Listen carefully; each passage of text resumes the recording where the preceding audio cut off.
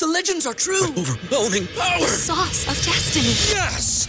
The most legendary sauce has arrived as McDonald's transforms into the anime world of WickDonald's. The greatest flavors unite in all new savory chili McDonald's sauce to make your 10-piece Wick Nuggets, fries, and Sprite ultra-powerful. Unlock manga comics with every meal and sit down for a new anime short every week only at WickDonald's. Ba-da-ba-ba-ba, go! At participating McDonald's for a limited time while supplies last.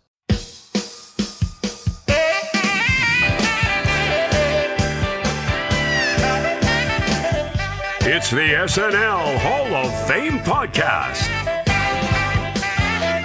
with your host, Jamie Dew, Chief Librarian Thomas Senna, and featuring Matt Ardill. And now, curator of the hall, Jamie Dew. Thank you so much, Doug the Gnats. It is fantastic to be here as always. My name is Jamie Dew. I am the host and curator of the SNL Hall of Fame. The SNL Hall of Fame podcast is a weekly affair. Each week we take a deep dive into the career of a former cast member, host, musical guest, or writer, and then add them to the ballot for your consideration. Once the 30 nominees have been announced, we turn to you, the listener, to vote for the most deserving and determine who will be enshrined in the SNL Hall of Fame for perpetuity. Before we go any further, though, I'm going to ask that you please wipe your feet before entering the hall. This is a sanctuary of comedy, as it were, and frankly, unclean feet just don't cut it here. So there's that. Well, you come here for the comedy, the commentary on comedy, but sometimes we talk musical guests, and I'm going to get on my soapbox here once again and talk about a musical guest that I think is a special one, a record-setting musical guest. This week, we are moving our focus to Dave Grohl. Now, it's interesting because Dave Grohl has been on the show 14 times as a member of, well, we'll get into it as the episode goes on, as a member of a number of different acts. But before I get too mired in the depths of Dave Grohl, why don't we check in with our friend Matt Ardill? Oh, Matt, how are you doing this week? I am terrific. Thank you. And you? I am dynamite. Thanks for asking. So we are going to take a deep dive into Dave Grohl this week in a conversation that Thomas has with Ryan McNeil. But in the interim, I would love to get into your Minutia Minute and hear what you have to say about Mr. Grohl. Awesome. Dave Grohl, one of the nicest people in the music industry from everything that I've heard. I haven't been blessed with the opportunity to meet him, but this was actually a really important watershed moment in my life when I first saw him performing on SNL. He's born January 14th, 1969. His first appearance, January 11th, 1992, season 17. That's when Victoria Jackson, Dana Carvey, Chris Farley, during that era of SNL, he appeared with the band Nirvana, where he got his start. He then appeared the second time a few years later in 1995, December 2nd, in season 21 with the Foo Fighters. He's performed a whole bunch of times outside of those contexts. Like he performed with Mick Jagger, Tom Petty, his other like super group, Them Crooked Vultures. He's actually been on the episode 14, or he's been on 14 episodes. So this is the most appearances by any musician. Technically, he should be a Platinum Lounge member. I don't know why he isn't. He more than qualifies. It's because people don't value musical guests on SNL the way they maybe ought to. Yeah, well, I mean, the Platinum Lounge technically is like musical guest, special contributor, or host. So it's different from the Five Timers. So, but I just don't think people remember the Platinum Lounge. They've only made that joke a few times on the series, whereas the 5-timers has become like quite the ceremony and everything. So but yeah, no, I mean, he has been on so many times. I mean, so many great performances. For me, it Smells Like Teen Spirit. That was my heavy goth grunge days. So I was like mixing up those two very incompatible styles. Like big, big sort of flannel vests that were black and purple and covered in like Celtic knots and silver. It was a mess. It was a hot mess in the 90s. But yeah, I mean, his appearance. I think one of the things that make him so special in his appearances is they've always kind of been special in return. Like the Nirvana episode, the first time he performed with Nirvana there, because he performed twice with Nirvana, was when Weird Al had Victoria Jackson sneak a phone into the dressing room, so Al could ask Nirvana if he could cover "Smells Like Teen Spirit." That was the moment that Kurt Cobain felt that they had made it as musicians, according to Nirvana lore, which I could see. Like being a kid growing up when he did to have Weird Al say, "I want to parody one of your songs," is like quite the honor. But I mean, he's done amazing things. Like he's battled Animal from the Muppets. He did that great sketch, Punk Band at a Wedding. Yes. Which is so terrific. And even just like little cameos. Like he did this one, which was the strip club DJs. So he just sort of like came up, and it was just like came up as just played a creepy DJ at a strip club for like 30 seconds, just 30 seconds. But it was like just that perfect, like, oh, he can take a joke and make a joke kind of thing. So yeah. So, but he's a great person, and he's given a lot to the show. So I mean, if anybody would make a good fit to the Hall of Fame, I certainly feel it would be Dave Grohl. Excellent. All right, well, let's go to that conversation now with Ryan McNeil and Thomas Senna.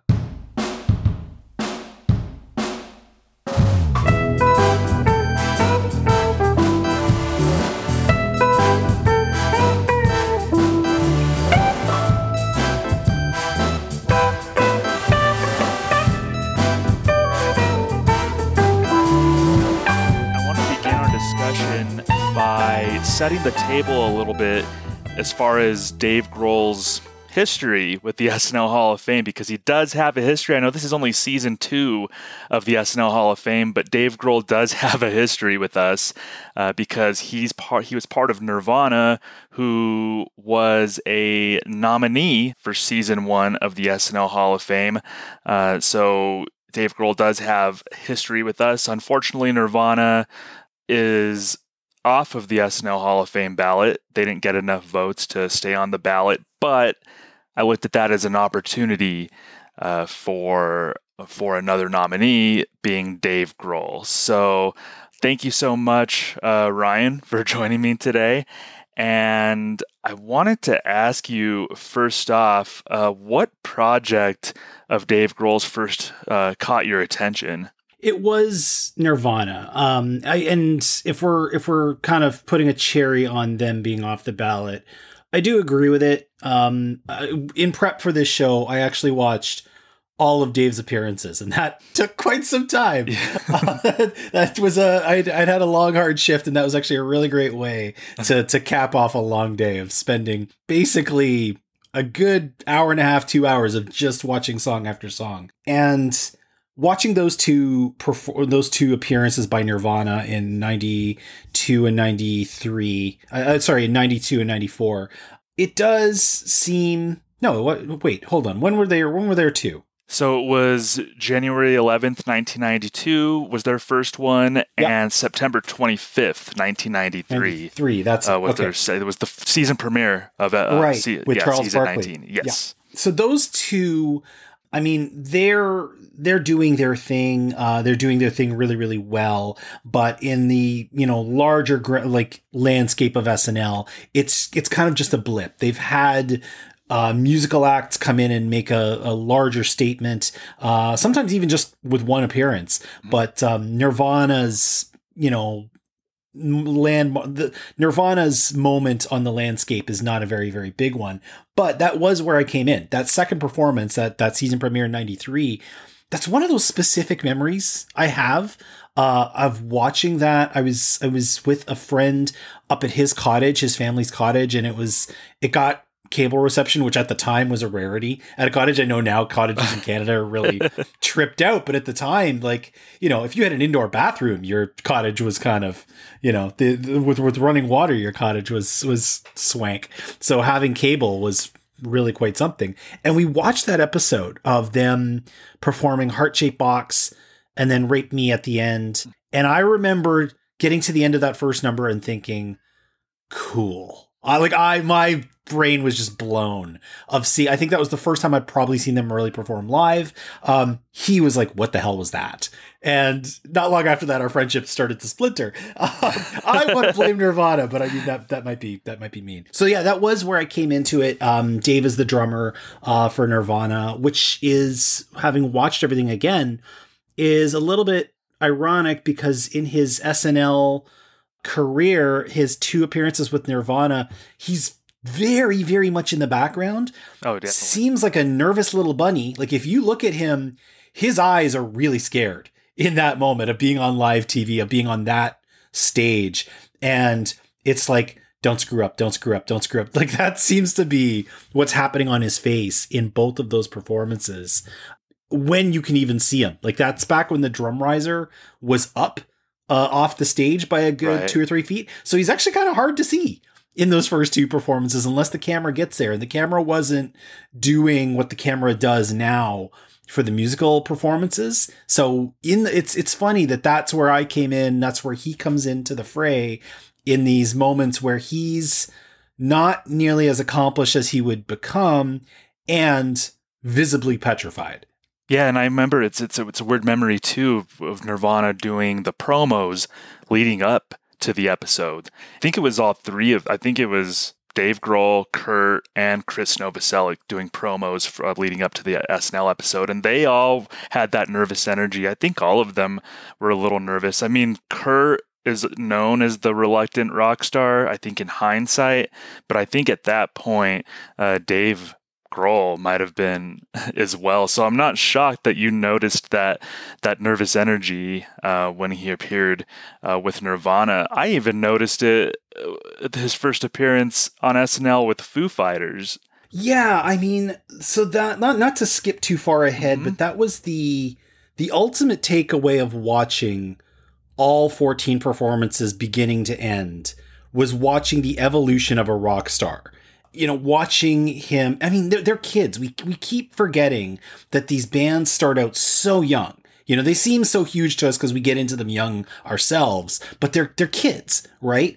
And watching him go from, I guess he would have been 25, 26 at the beginning, maybe even 24, to him now, and watching all of that performance just day after day after day, and how much it has made him a better musician, a better singer, a better guitarist, much more comfortable on stage. Like now he can command a stage where at first he was this nervous bunny, and seeing that play out in real time. I watched every performance as well, and that was such a thrill. And you're exactly right. That's one of the huge takeaways, was seeing that evolution of a rock star. We had mentioned his first 2 appearances on SNL were with Nirvana. So that was season 17 and season 19. He appeared with Nirvana.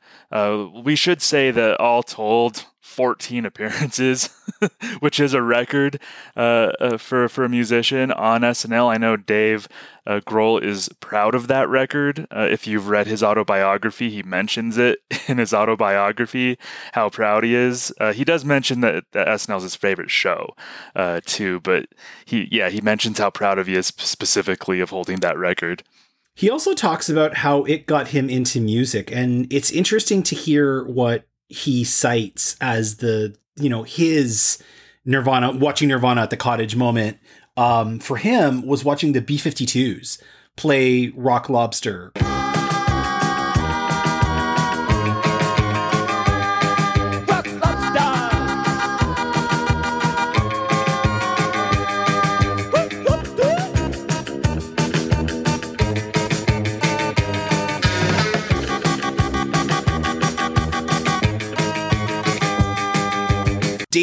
Dave is kind of an odd duck. Like, Dave can be a bit of a crusty stick in the mud for what is and is not real rock and roll. But there's times where he really lends himself to much more poppy things. And yeah, to him talking about the B-52s being one of the things that, I would have thought he would have mentioned something like The Clash or the Replacements or something like that. But yeah, no, him talking about the B-52s doing Rock Lobster, it shows that this show is in his blood. And it surprised me when we were kind of setting up this show, talking about doing a show for Dave Grohl, that he was the one who's been in on as many times. And it's not even close. Like, the second is Paul Simon with like 8 or 9. Mm-hmm. I would have thought it was Simon, because Simon's been around for this basically the whole time of the show. Didn't he? He was on the first episode, wasn't he? He was on, at least one of the first handful of first episodes. Season, yeah. I would have thought it was him. I would not have thought it was somebody out of the 90s. Or McCartney. I would have thought maybe McCartney would have made sense. Too, but even, we'll get there, but like even Tom Petty would have made sense to me. Yeah, an alt-rock act out of the 90s is surprising that that's the leader. Yeah, it's just really nice to, after reading his autobiography, just how much he gushes about SNL and how much you said the B-52's Rock Lobster performance really had a big impact on him. You did mention Tom Petty. We can kind of talk about that now. Season 20, episode 6. Of course, this was November 19th, 1994. This was a few months after Kurt Cobain passed away. Nirvana's no longer a band. Dave's in this still in this mode of like figuring out his next thing. Big thrill for him. Tom Petty asks him to perform with the band, right? I mean, so the first number they perform is You Don't Know How It Feels, which is a great number. And it has one of the most iconic and simplest drum lines in rock history. And again, you look at Dave's face and he's petrified. he's still doing, like, it is ridiculously simple. It's really a thump, thump, thump, thump, thump, like, no complicated to it. But he's like, don't speed up, don't speed up, don't speed up. You could see it. And again, his drums are rised off the stage. You'd notice that would completely disappear as time goes on, and he is no longer the drummer anyway. But you can barely see him. But when you do see him, he's got there's times where he's really joyful and happy to be there, like when he's singing the backup and that kind of thing. But when he's doing that, You Don't Know How It Feels drum line, he's like, you can see in his eyes, don't speed up, don't speed up, don't speed up. It was really beautiful to see that moment. He does kind of let a little bit more loose on the second number in that episode when they play Honeybee. Yeah.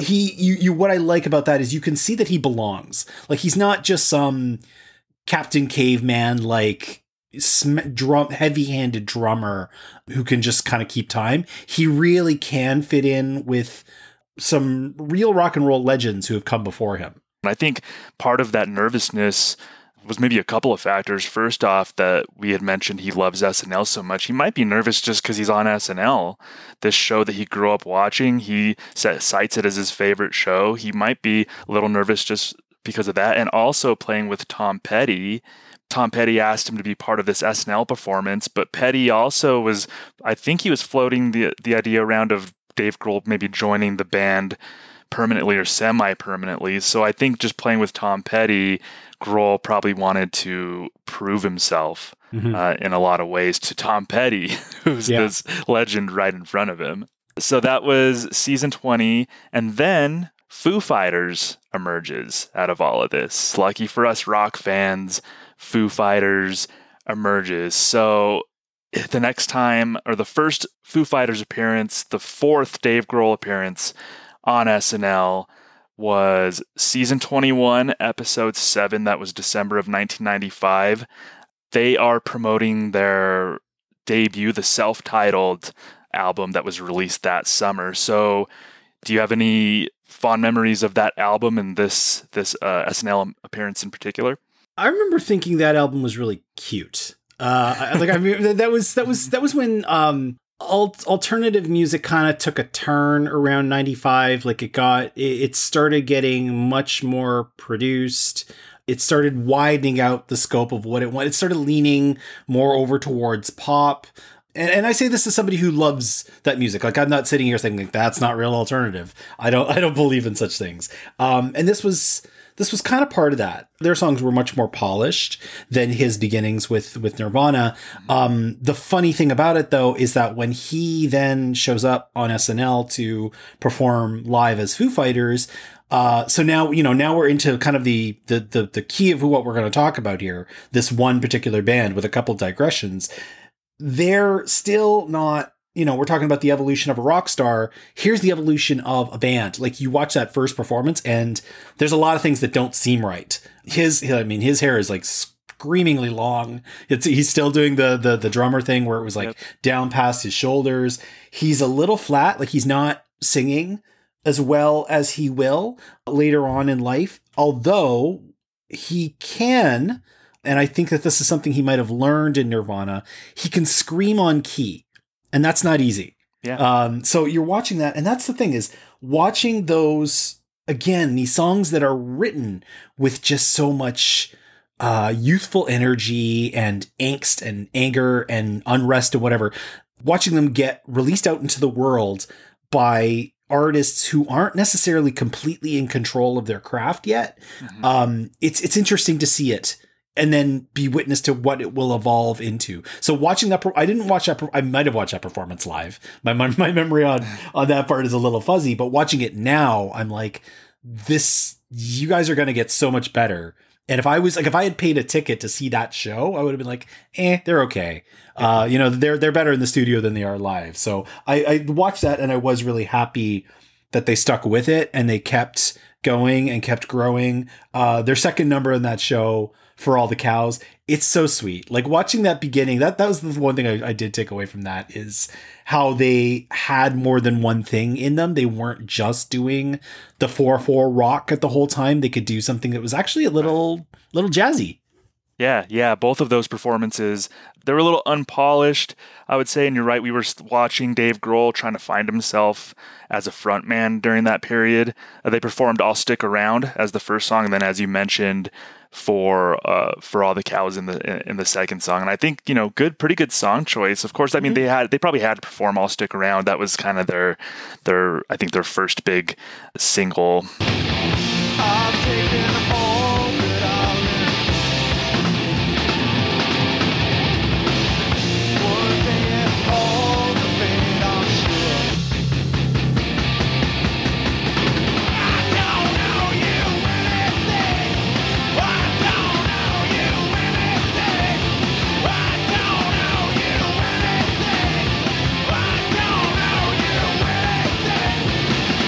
What struck me is just watching Dave try to find himself as the front man. I think in a lot of ways with Nirvana, he was comfortable just being the wild drummer, being the animal-like drummer. Yeah. But yeah, this performance was super interesting to me. It's going to get better after this, but you're just watching Dave sort of dip his toe into being this leading man rock star that we know him as in 2022. And what I find interesting too, after this, they released The Color and the Shape in 1997, which was a huge album. It had Monkey Wrench, Everlong, My Hero, but they did not appear on SNL to promote it, which was interesting. I mean, tour schedules being what they are, or, schedules, but I find it interesting that we see all these, we're going to talk about a few of these appearances afterward, but this huge album, this is the album that got me into Foo Fighters, quite honestly. This is what really grabbed me, and no appearance on SNL. I mean, it's funny because it takes a while It takes all the way until their Christmas episode in season 43 for them to play Everlong. And they don't even play all of Everlong. Right. They just play like the first verse as the lead into something else. So yeah, these iconic moments are kind of skipped over. The next appearance, though, they're promoting There's Nothing Left to Lose in November of 99. In my opinion, Dave seemed a lot more confident during this performance. He was kind of feeling himself a lot more here. This, for me, watching it back, was kind of the in-between moment. He's got the really short hair at this time, which again, now looking back, doesn't look right. His voice is way better. His voice is so much better. He's really, I don't know if it's because he's a little skinnier at this time or because the style at the time was really, really like tailored clothes. But I noticed that he's often stomping like he's drumming. Like, it seems like he's not quite like he's more comfortable as a frontman, but still kind of wants to be behind a kit. Yeah. Like, and that's the thing, is the way he is stomping is so clearly a pedal. And he's stomping on a time. Like, he's either stomping on the snare time, or he's either stomping on the bass time, or he's stomping on the cymbal time. And it's once you notice it, you'll never not see it. So it's like, I mean, they sound better. They like already, just every time they show up, they're better than the time before, but they're not quite what the Foo Fighters that we know and love just yet. But super, super high energy, more polished, way high energy. They performed a Learn to Fly, and then they performed a really high energy Stacked Actors.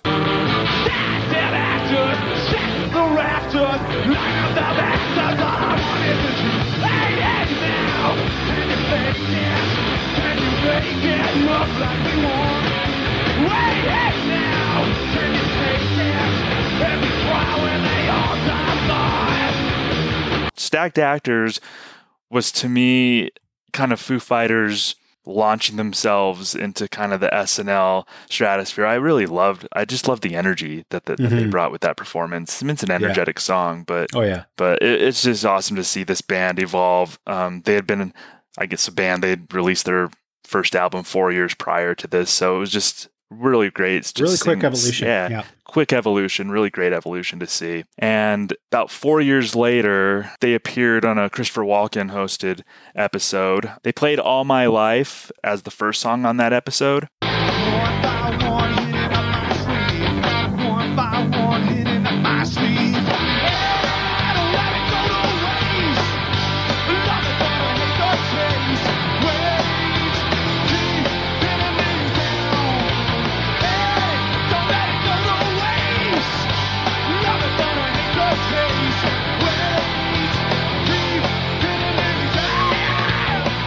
What did stick out to me is, at this point, now they're fully formed. His guitaring is incredible. His voice is fantastic. He seems as confident as he's ever going to get. He looks, his hair, like, again, his look is right. It's like, okay, now you guys are, if I were to put that episode on now, somebody would be like, oh yeah, hey, the Foo Fighters. If I were to put those first few on, somebody might say, wait, who's that? You know, like, this is where they are now, you know, fully shaped, and they are still going to actually keep getting better as their songwriting goes on. But as far as the lineup they had, like, this is a band that went through a few lineup changes and their own musicianship. What year was this again? This was 2003. Yeah. So, I mean, Dave now is more than 10 years into his professional career. You know, of like full rock stardom, not even garage bands and whatever he was doing in the first part of his life. He's 10 years as a mainstream musician. You can see the hours he's put in on every front. And yeah, like this, like at this point, you're like, oh yeah, this is why they keep coming back. Like they just basically, they get a call from a producer to show up for an episode, and they know that they're just going to rip the roof off the joint and not have to worry about something twice in an episode. Yeah, exactly. I mean, by this point, Foo Fighters is becoming old reliable for SNL. Yeah. This is a musical guest what we don't have to worry about. We know they're going to bring the energy. We know that they're going to take it seriously. We know Dave loves the show.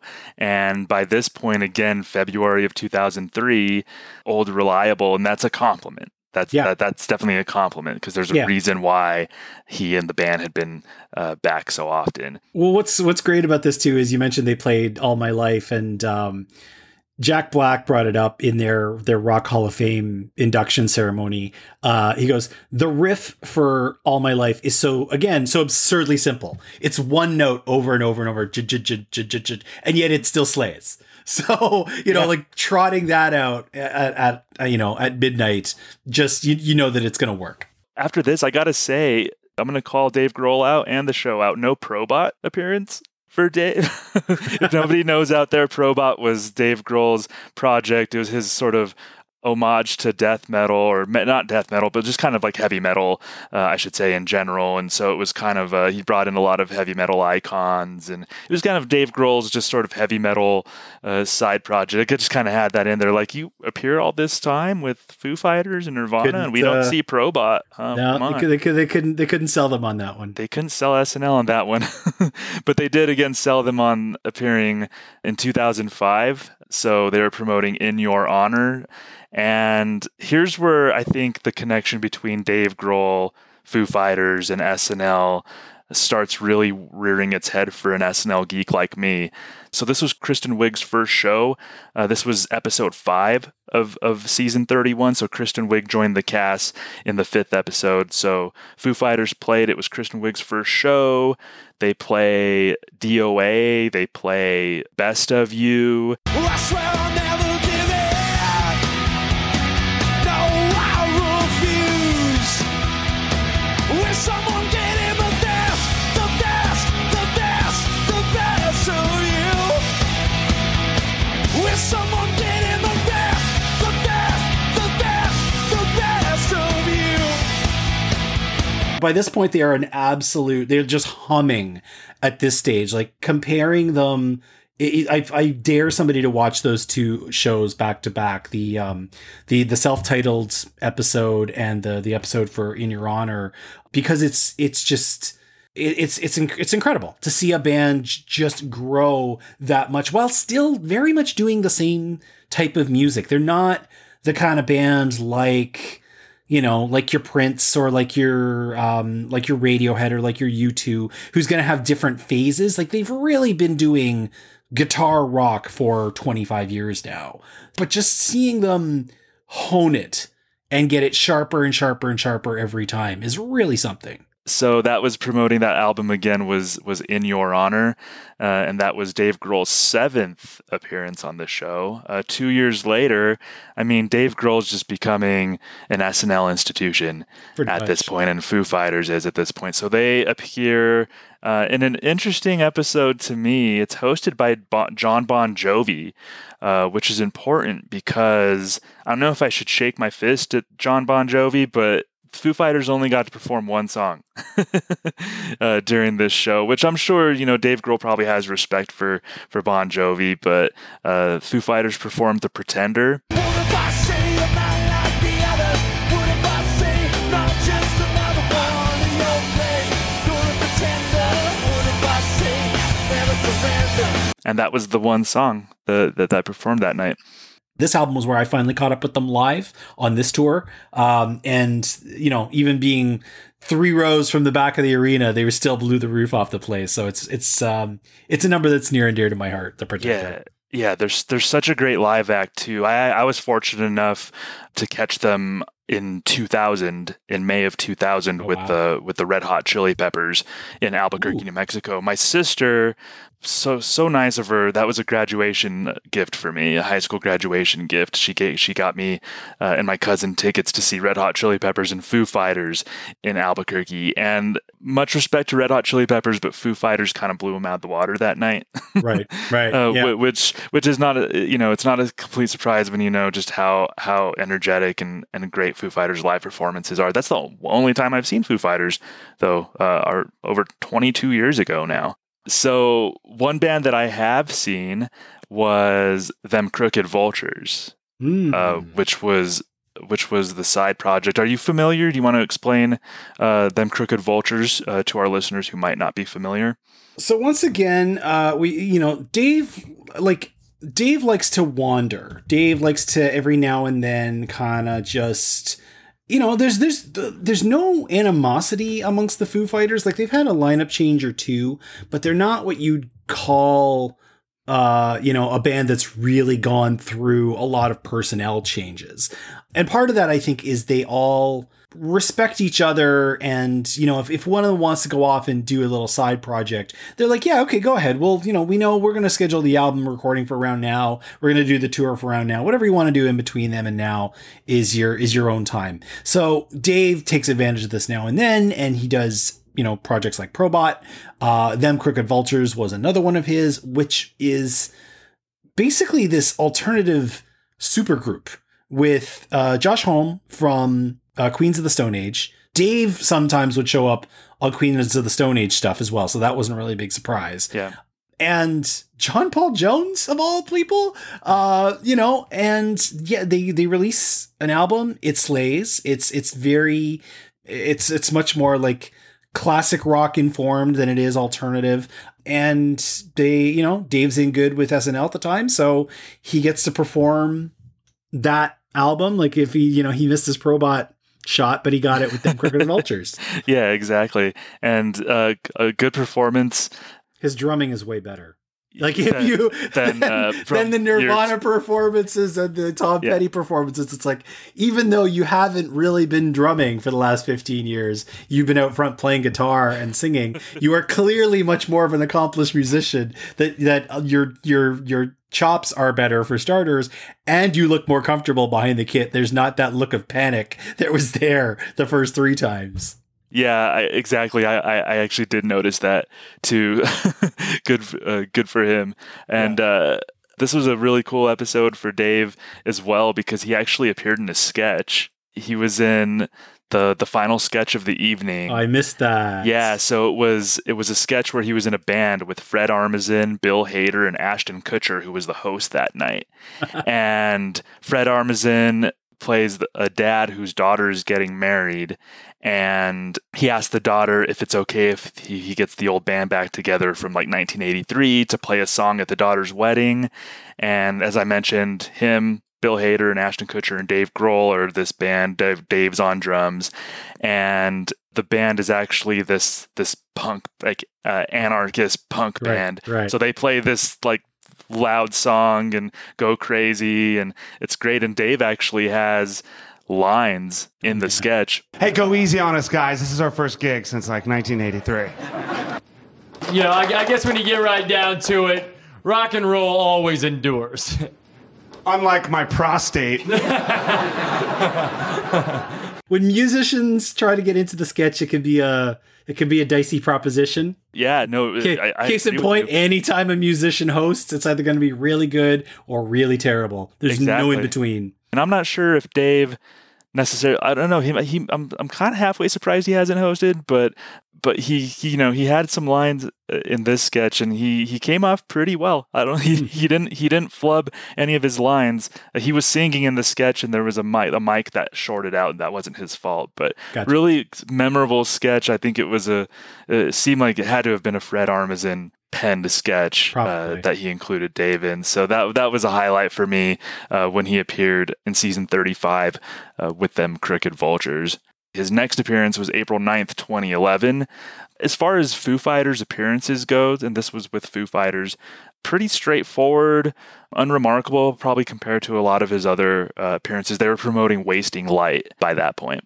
I mean, the thing about the band at this stage is they're gonna really start doing the same sort, like, and every band most bands start doing this, is they kind of get into their groove, and then they're just gonna do their groove over and over and over. So Foo Fighters at this stage, they are what they are. They're making great money off it. They're touring really well off it. They're winning awards off it. They are not in any kind of mood to change the formula. So the records, and I say this as somebody who enjoys them, the records from Echoes, Patience, Silence, and Grace forward all are very interchangeable. You could make a playlist of all that era of the band's career, and it would very much sound as though it all came from the same album. And that's not necessarily a bad thing. It will lend itself to their performances, like their staging, their sound. It's all gonna kind of standardize itself, that you know what you're going to get, which, I mean, it works in their advantage. Yeah. If somebody's thinking about booking them, you know what they're going to do for you. So why not? But, as far as, anybody who wants to see something novel or is tuning in to see, well, what are they going to do this time? Like, they're not Kanye. You know what I mean? They're not Prince in that respect. Even though they love Prince, they have very, you know, they had a fondness for Prince that they said seemed to be one way. It's fine. You know, there's nothing wrong with that with musicians, but as far as the next bunch of full band performances, like you say, like there's nothing really remarkable about them. They're all very kind of, you know, mirrors of one another, with the exception of the Christmas number, which we'll talk about in a second, and their second performance of Times Like These in 2020 for other reasons, which we'll get to. Exactly. Yep. And they're not a band that SNL would book and wonder if they're gonna produce duds. I mean, no, they're not gonna produce duds. They might not have these elaborate, you know, we said Kanye West or even like Katy Perry coming on or Billie Eilish in recent years, but they're just gonna come out, give some energy, and keep the momentum of the show going. Their next performance on SNL, this was Dave Grohl's 10th, I believe, or 11th appearance. He's already in double figures by this point.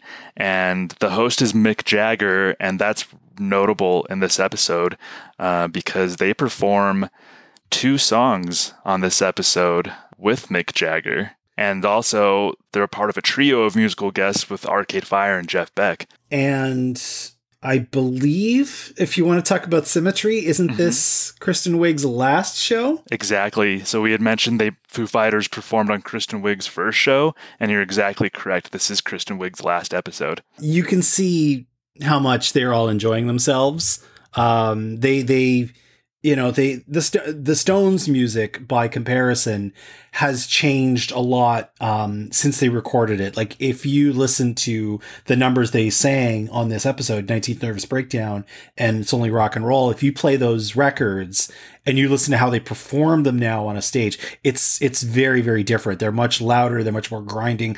I actually think there's a lot less musicianship, just in terms of how, like, it's a little bit more homogenous, but it's a lot louder. They hold their own. Nobody seems to be starstruck by Mick Jagger, even though they probably all were and should have been.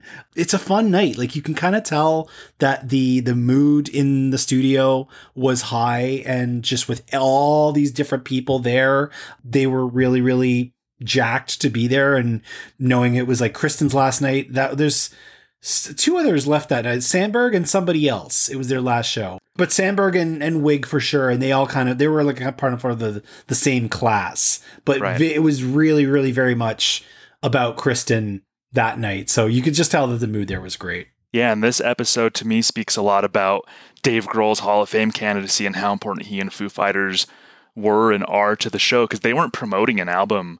No. At this point, they were just asked to be a part of this special night, along with Mick Jagger, Jeff Beck, and Arcade Fire. That Dave Grohl was conceivably one of the show's first calls as far as, you want to be part of this special night with us. That says a lot about Dave Grohl and Foo Fighters. And it's a really great moment, too. You can see Dave on stage at the end singing Ruby Tuesday, along with everyone else, to say kind of goodbye to Kristen Wiig.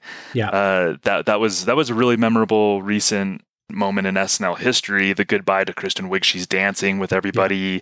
She finishes like by dancing with Lorne Michaels, and just watching Dave on stage singing Ruby Tuesday with everybody else, like, you know that it was a great moment for him to be a part of that too. Yeah. Yeah. I mean, at this point, like, he's been on there so many times that he's some version of friends with a lot of these people who, you know, who are now starting to leave. Yeah, exactly. It was probably a little emotional for him too. Probably. And so you had mentioned the Christmas performance that he was a part of. So this is up there as one of my favorite SNL music performances ever. I say this as somebody who's watched a lot of them, and a bunch of them stick in my brain. But this is one of the ones that really, really jumps out, because, so first of all, you know, they go out there and they do The Sky is the Neighborhood up for the first number. Nothing really remarkable about it. Like I said before, you could kind of drop it into any of the other albums that have come before over the last few years. It's a good song. Nothing bad about the song. It's just they do what they do. And then you know, again, that second number, you don't always know what you're going to get. That second number, it could be an upcoming single. It could be an old number. It could be like a deeper album cut. And this is when they start. It's just Dave and his guitar at the beginning. And he's in a Christmas sweater, so you can kind of tell something's afoot. And he starts singing Everlong. And yeah, it's the first time he's got to sing Everlong on the show. 20 years now after it dropped? Are we talking? Yeah, it dropped in 97. 7? And then we had mentioned that they didn't go on SNL to promote that album. No. So yeah, here's Everlong a little bit. Yeah, so here's like the first verse or so.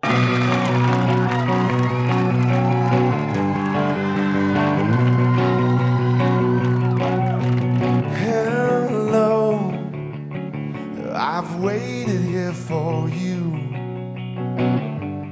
ever long. Tonight I throw myself into, and out of the red, out of her head she sang. Do, do, do, do, do, do, do, do. And then they just go full bore Christmas. The only thing I'll ever ask of you, gotta promise not to stop when I say when. She said,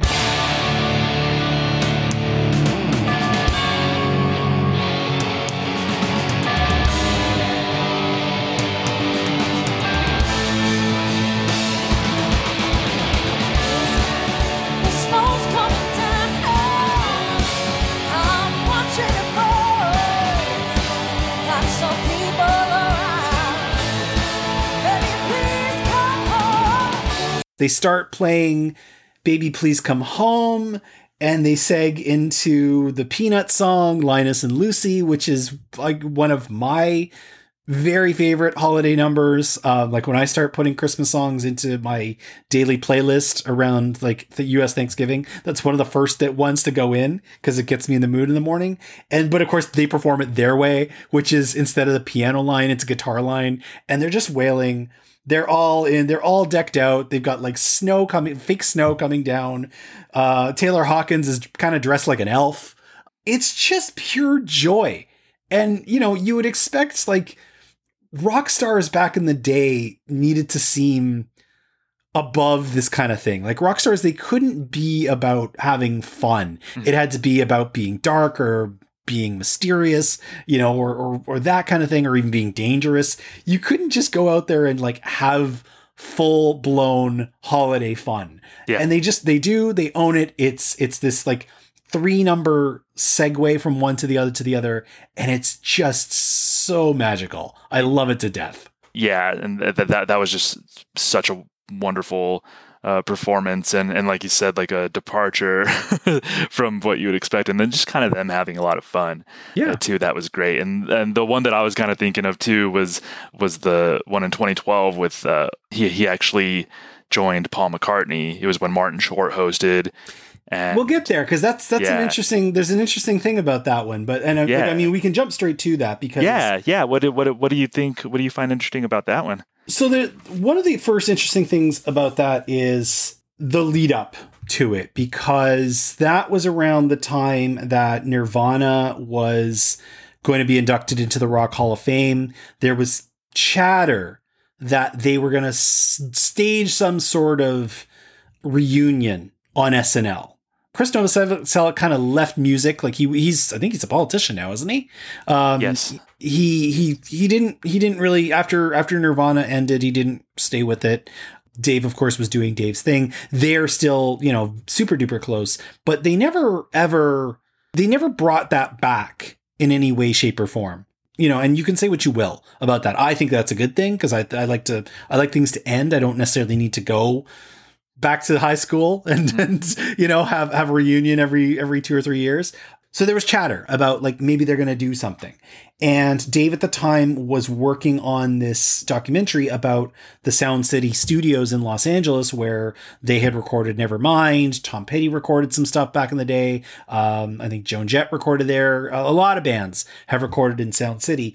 And as part of that project, he got Paul McCartney to cut this song with him and Chris, and somebody else is with them too. It might be Pat Smear again, called Cut Me Some Slack. And that's what they end up doing. So in a way, Nirvana gets back together on SNL with Paul McCartney out front now, which is kind of fitting. Yeah, I know, which is kind of fitting because Kurt loved the Beatles. And I mean, how many musicians out there can say that they've performed with Mick Jagger and Paul McCartney, let alone on the same show? Yeah, and Tom Petty. Jeez. Yeah. Yeah, I mean, we're talking about SNL Hall of Fame candidacies, and you have Dave Grohl with his own work with his two main bands, Nirvana and Foo Fighters, hit one of his side projects, and then he just pops up with Paul McCartney, legends with Tom Petty, absolute icons. Yeah, it's amazing. The fact that he's so respected not only by the show but by the music legends at large to do things like that is just pretty incredible. It's fun to see him behind a kit again, because again, like we were saying with like them Crooked Vultures, he's playing a lot better. You know, he even jokes in his book, his daughter asks him to teach her how to drum, and he's like, "Are you sure you want me to teach you?" But he is drumming a lot better than he was early in his career. And yeah, the song, Cut Me Some Slack, it slays. It's a great song. And you had mentioned when you were talking about that Christmas episode that they perform like the Christmas medleys and stuff. That's one of your favorite SNL performances. One of my favorite, it's possibly, I haven't thought about this too much, but it is one of my all-time favorite musical performances on SNL. It's when they appeared November 7th, 2020. The host, Dave Chappelle, I think it's appropriate to kind of set up that evening. That was the day that Joe Biden officially defeated Donald Trump in the U.S. presidential election. And there was just going into that, so everybody found out that morning or early afternoon. And then all of a sudden it was that day, you know, what's SNL going to do? What's the show going to be like? Everybody was feeling a certain way about the world in general, about the country in general, about the U.S. in general. People wanted to see what was going to happen on SNL that night. Dave Chappelle's hosting, which was great, perfect host for something like that. And musical guests, Old Reliable, awesome. Foo Fighters, musical guest that night. Their first song, good rendition of Shame, Shame. But one of my favorite all-time musical performances on SNL was when they performed Times Like These. And I'm getting chills just thinking about that and talking about it and reliving it. It was a more subdued, emotional performance of the song at the beginning, and then it just sort of popped off into a celebration. And I, like I said, I have chills just thinking about that performance. It sort of encapsulated what a lot of people were feeling. A lot of people kind of going into that episode were really, anybody who was superstitious looked at that episode when it was announced and really kind of held their breath, because Chappelle was the host the week that Donald Trump was elected.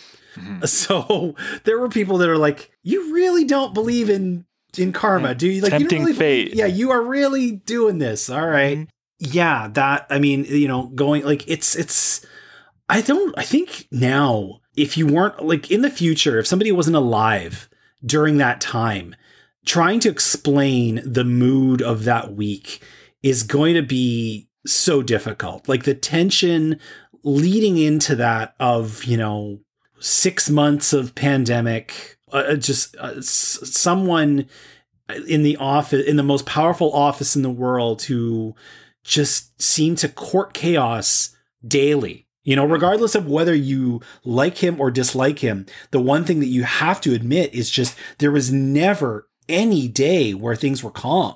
Exactly. And not even because the world was a storm, especially. Like, I mean, it felt like he brought the storm.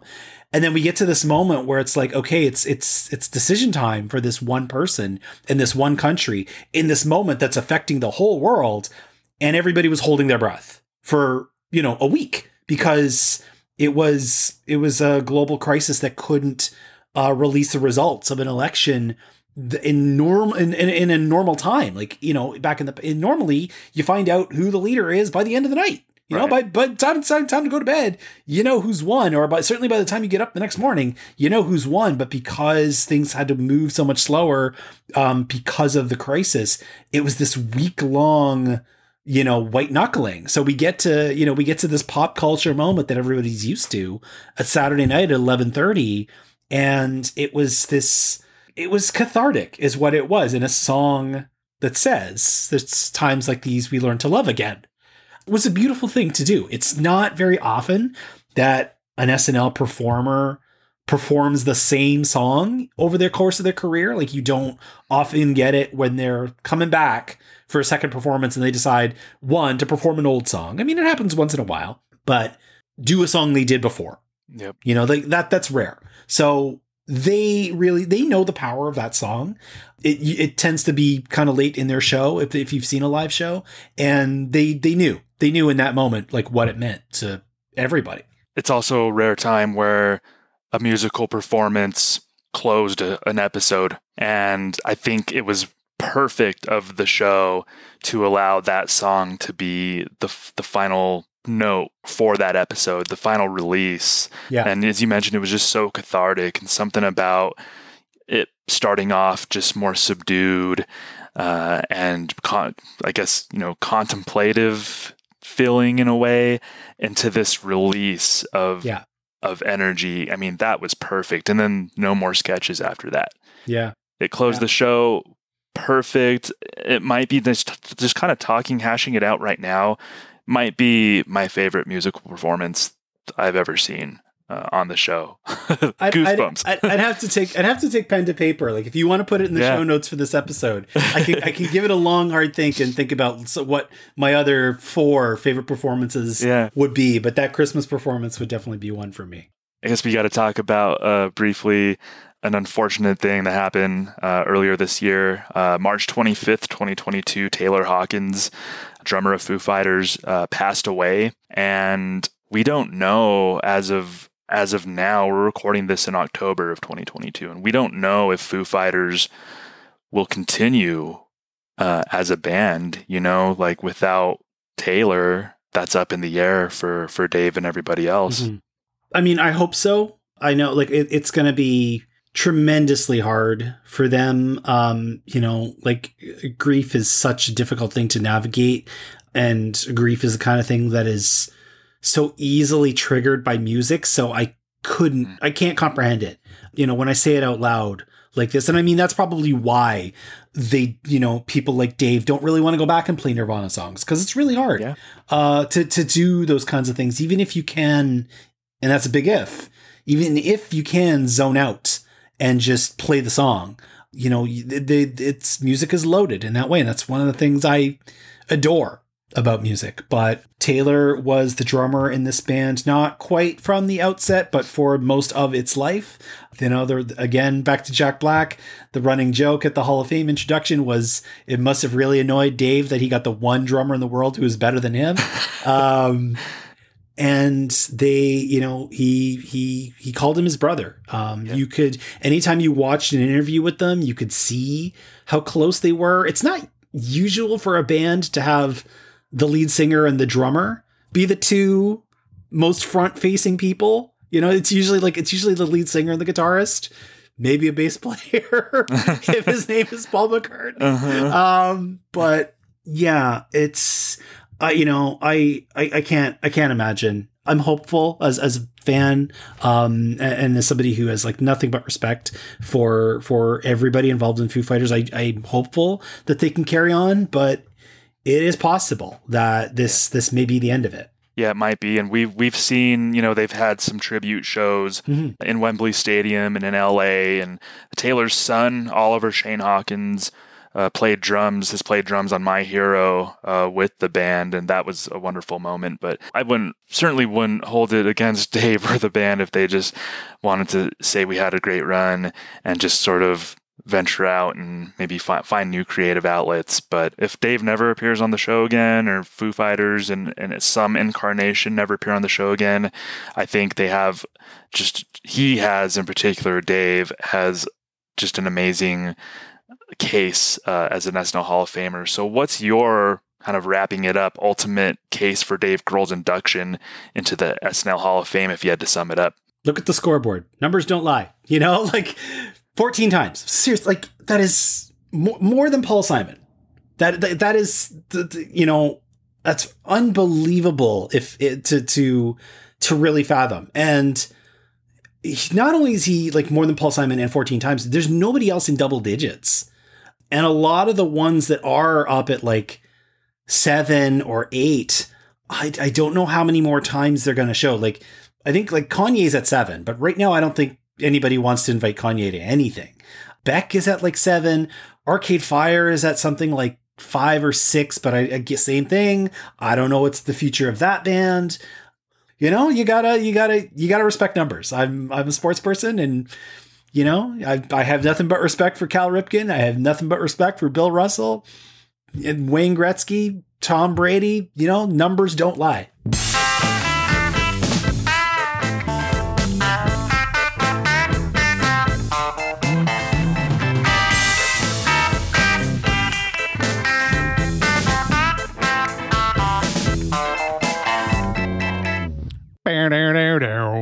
There's my contribution musically to the show. Dave Grohl. Not a bad conversation there from our friends Ryan McNeil and Thomas Senna. What do you think? To me, I think potentially this is our first musical guest that makes the Hall of Fame. I think that while not necessarily a traditional first ballot Hall of Famer, I think Grohl ticks a lot of boxes that boomers know him, Gen X knows him, Gen Y knows him, and Gen Z to a certain degree knows him as well. And I think that is going to help his case in terms of getting in the hall. But to quote Ryan, numbers don't lie. 14 times, that's staggering feat for a host or musical guest, any of the categories that we look at here in the hall. So does he have your vote? That's the question. Does he have your vote? Because that's what it's going to come down to. The way this works is you're going to vote. Now, how do you get that vote? Well, you need to register. You need to register to vote. By doing that, you basically give us your email address so that we can send you the ballot when the time comes.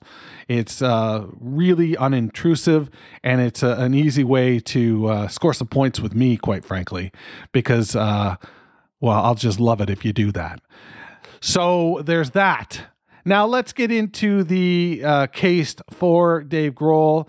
This is the aforementioned Times Like These from 2020. This is a fantastic performance of this song, and you're going to love it. So this is Dave Grohl and the Foo Fighters with Times Like These on the SNL Hall of Fame podcast.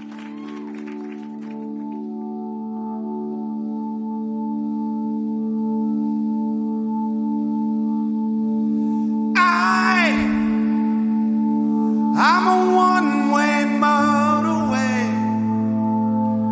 I'm a road that drives away, follows you back home.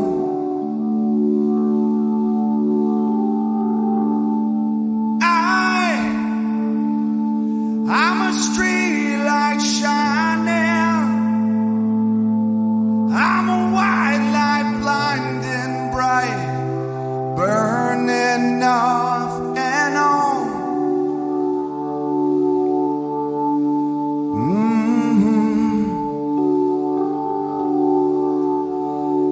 It's times like these you learn to live again. It's times like these you give and give again. It's times like these learn to love again. It's times like these, time again.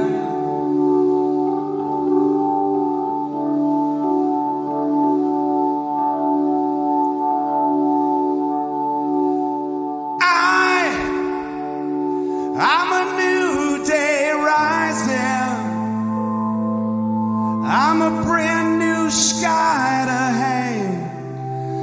stars upon tonight.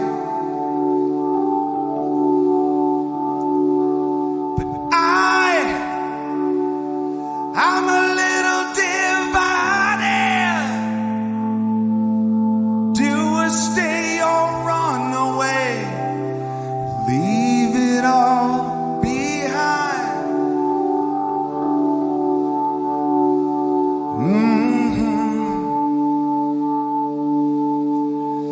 It's times like these, learn to live again. It's times like these, you give and give again. It's times like these, you learn to love again. It's times like these, time and time again.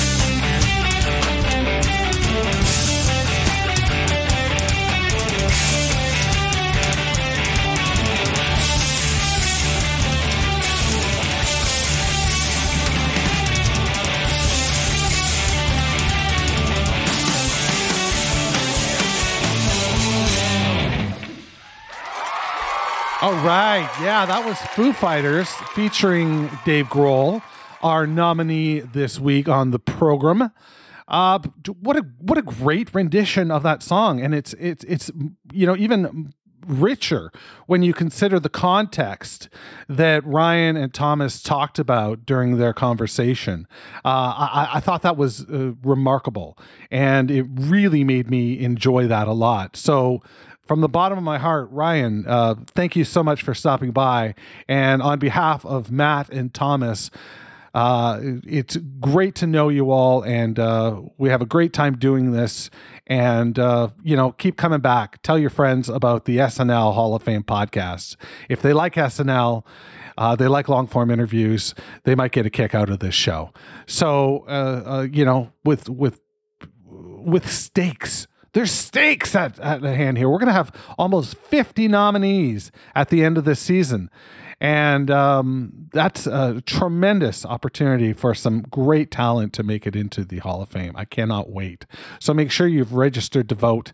And again, tell your friends, tell the whole bunch. I just had a hippopotamus for lunch.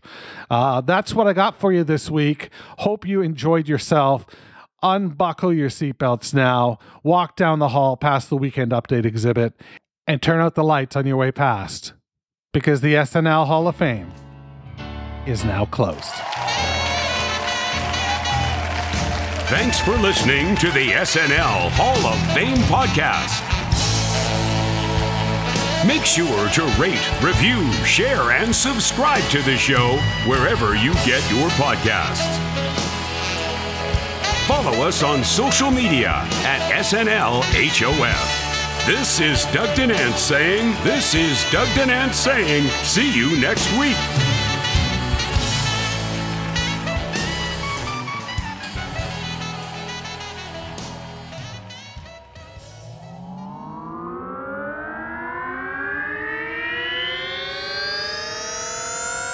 do podcasts and such.